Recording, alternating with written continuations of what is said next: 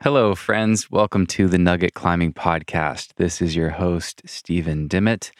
Yesterday, I published a conversation with Kaddi Lehmann about box therapy and about Kaddi becoming the first woman to climb V16.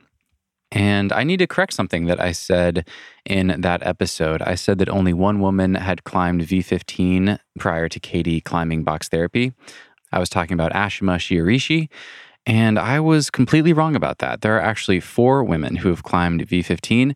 Ashima did 2 V15s in 2016, and since then, 3 more women have climbed V15. Kaddi Lehmann did one in 2018. Mishka Ishi did one in 2019, and Oriane Bertone did the first ascent of a V15 in 2020. So I'm really embarrassed about this. I want to apologize to the 3 women who have climbed V15 who I didn't mention in my episode with Kaddi. I didn't mean to diminish any of their accomplishments. I didn't know about any of these ascents, and that's a huge oversight. It only took like a 5-second Google search to realize that I was wrong.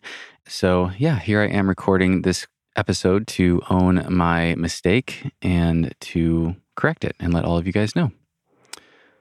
I think there's a couple things that play into this. I'm sure that I have a skewed American-centric perspective, being that I live in the United States and probably get a lot more climbing news from American climbers. But I know that I have a worldwide audience and you guys are tuning in from all over.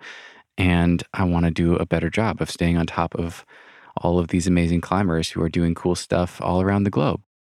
I think the other obvious factor at play here is we hear a lot more about male ascents at the top level of the sport, men climbing V17, for instance. We've heard a lot about that in the last year or two, and we hear a lot less about women. And I think all of the subsequent V15 ascents by women after Ashima got a lot less media attention, at least in America. Maybe it was different in Europe, but I certainly don't remember any of these ascents getting as much attention as they deserved. So again, I just wanted to own my mistake.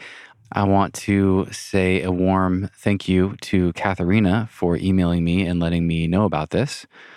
It is just me behind the podcast. I don't have a team or anything. So it's just me who does all the prep and research for these interviews. And I'm sure I will make mistakes again in the future. I can't keep up with everything that's happening in climbing. And if and when I make another mistake in the future, I welcome any of you to reach out, to email me, to let me know, and I will do my best to make things right. Thank you again to Katharina. I really appreciated the email. I hope all of you have an amazing weekend, and thanks so much for listening.